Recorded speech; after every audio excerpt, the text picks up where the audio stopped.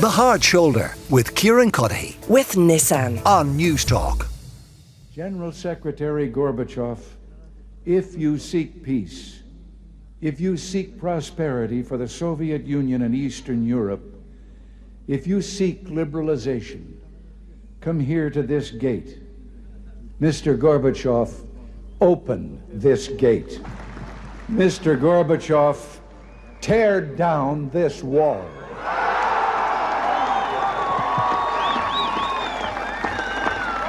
Is something he ultimately was credited with doing. That was US President Ronald Reagan back in 1987, imploring Mikhail Gorbachev to tear down that Berlin Wall and that Iron Curtain that spread across Europe from the Baltic to the Balkans. Mikhail Gorbachev has passed away in Moscow at the age of 91. And I'm delighted to be joined by a man who reported on Gorbachev throughout his time as the leader of the Soviet Union, Jon Snow, the former presenter of Channel 4 News. Jon, an absolute pleasure to speak to you as always, and thanks for taking the time. If we go right back to the mid-80s when he took over leadership of the Soviet Union and the Communist Party, what was known about him in the West? What were you and your colleagues reporting about Mikhail Gorbachev?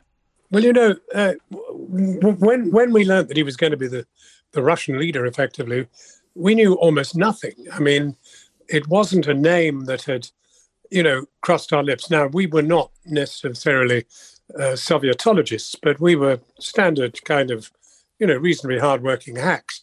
And therefore, suddenly to have this Gorbachev thrust upon us, we had to do some serious digging.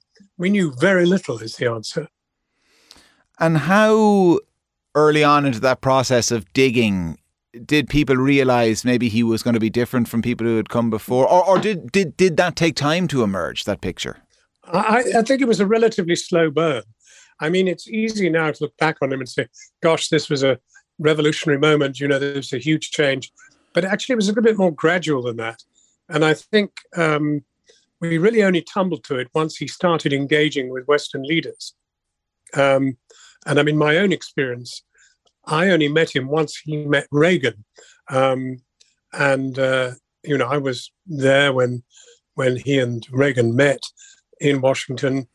And we were absolutely stunned because this was not what we were used to. I mean, Brezhnev was severe and, dry and humorless and uninteresting. This man started off with this fabulous birthnight mark on his head, and it was intrigue from then on. What was all this about? What was he about? And he was about change. He was about reform. I mean, one doesn't want to overdo it, but he clearly wanted to engage with the world and make peace. Yeah, and Margaret Thatcher then famously, made that comment about, this being a man she could deal with or do business with.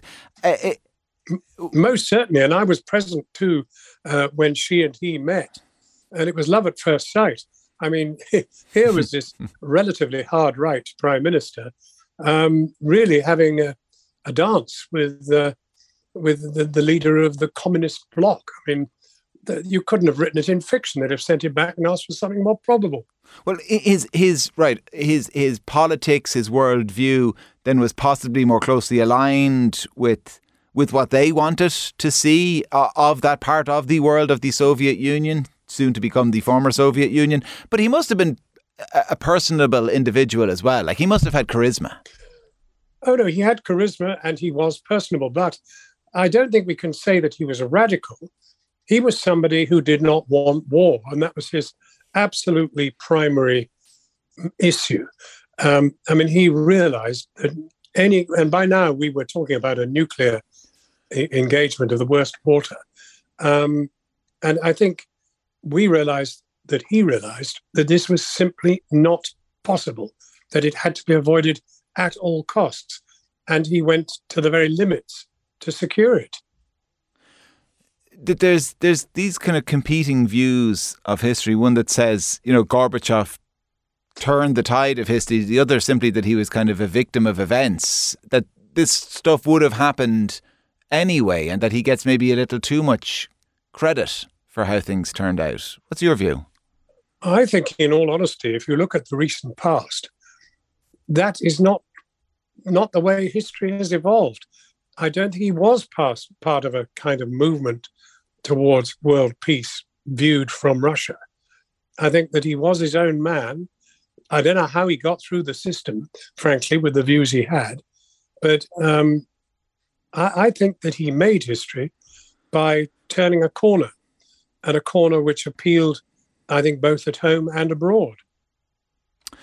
You know, people at home as well listening to this, they'll be aware of the terms, glasnost and perestroika and all of those different policies he implemented, and the positive consequences, the unintended consequences, all of that, everything that flowed from them. Is his greatest legacy, his most significant legacy, John, though, that when the Soviet Union began to come apart at the seams, that unlike all of his predecessors, and you mentioned Brezhnev and so many more, that he didn't resort to violence?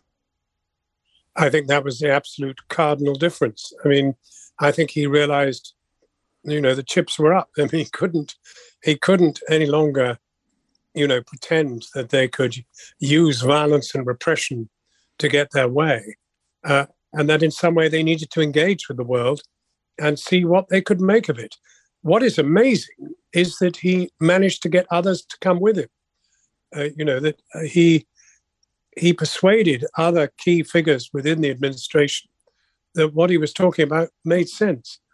But I do think that we're not overdoing it, that if we lay it at his door that he was the key peacemaker from the Soviet side, we're not exaggerating. I don't think that he was simply part of a crowd. I think he really was his own man. This is what he believed. What I don't know is how he clambered up the system, having these views, or whether it was when he got to the top that he understood he had a mission in life, and that mission was to secure world peace. Yeah, because he was very much a man of the system, wasn't he? I mean, he went to Moscow State University, and from there he moved up through the party ranks. He was a real bureaucrat. This is the extraordinary thing, that he kept his cool. He remained absolutely, as you say, the party apparatchik, clambering up the system, and then at the top burst into flames, but flames of peace, not war. What was the view? You talked about what Reagan thought of him and what Thatcher thought of him. What did Joe Soap think of him in the West? What was the view of Gorbachev in the late 80s? Well, I think the first thing everyone looked at was his birthmark.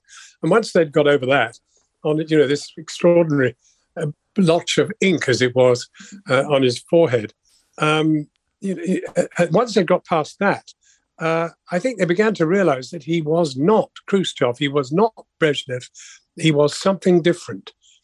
He wasn't in any way a kind of flashy character, but it's what he thought and what he spoke that defined him as somebody quite different from anybody we'd ever met from the Soviet system at that level. Of course, if I was talking to someone now from Russia, there's a high likelihood, that's not a guarantee, there's a high likelihood they might have a very different view of Gorbachev. That is one of the complicated elements of his legacy, isn't it? Well, I think Putin is not going to make a fuss about him at all. I mean, I think Putin would regard Gorbachev as a sellout. I mean, Putin's behavior, whilst in power, war with Ukraine and the rest of it, he's no Gorbachev himself. And I imagine that he's absolutely nothing pleasant to say about Gorbachev. But surprise me. Let's see. But I don't think we're going to get any kind words from him. I mean, when you look back on your career, is he one of the most remarkable individuals you would have had the pleasure of covering? One of those who had the most impact on world events, the world as we know it today, put it that way? I think as a fact, he certainly did. But his character was not sort of effervescent, not somebody who, even through a translator, made really dramatic and interesting statements. But he was somebody who delivered. He delivered. And that, in the end, is the greatest thing that a reformist politician can ever do. I don't think we really know how he formulated his views, whether they came to him in a rush as he discovered the state of the world that he was now inheriting such a key job in trying to resolve, whether that's what changed him. But I don't think that he was anybody spotted as a grand reformist further down the food chain as he clambered up the political system. There was something really special about him in that he defied all the guardians of communism and the revolution to make sense of the modern world.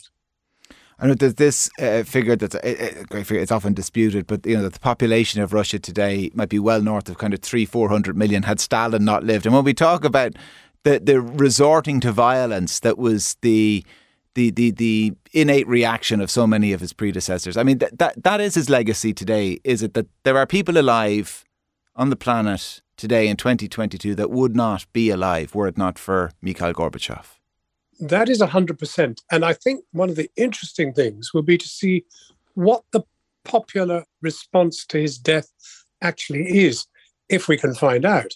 Unfortunately, there are enough correspondents there probably to test the waters and see. I hope that the masses will use his death to question Putin's behaviour right now. Jon, an absolute pleasure. Thanks a million for joining us. No, thank you indeed for risking have a conversation with me. The Hard Shoulder with Kieran. With Nissan. Weekdays from 4 on News Talk.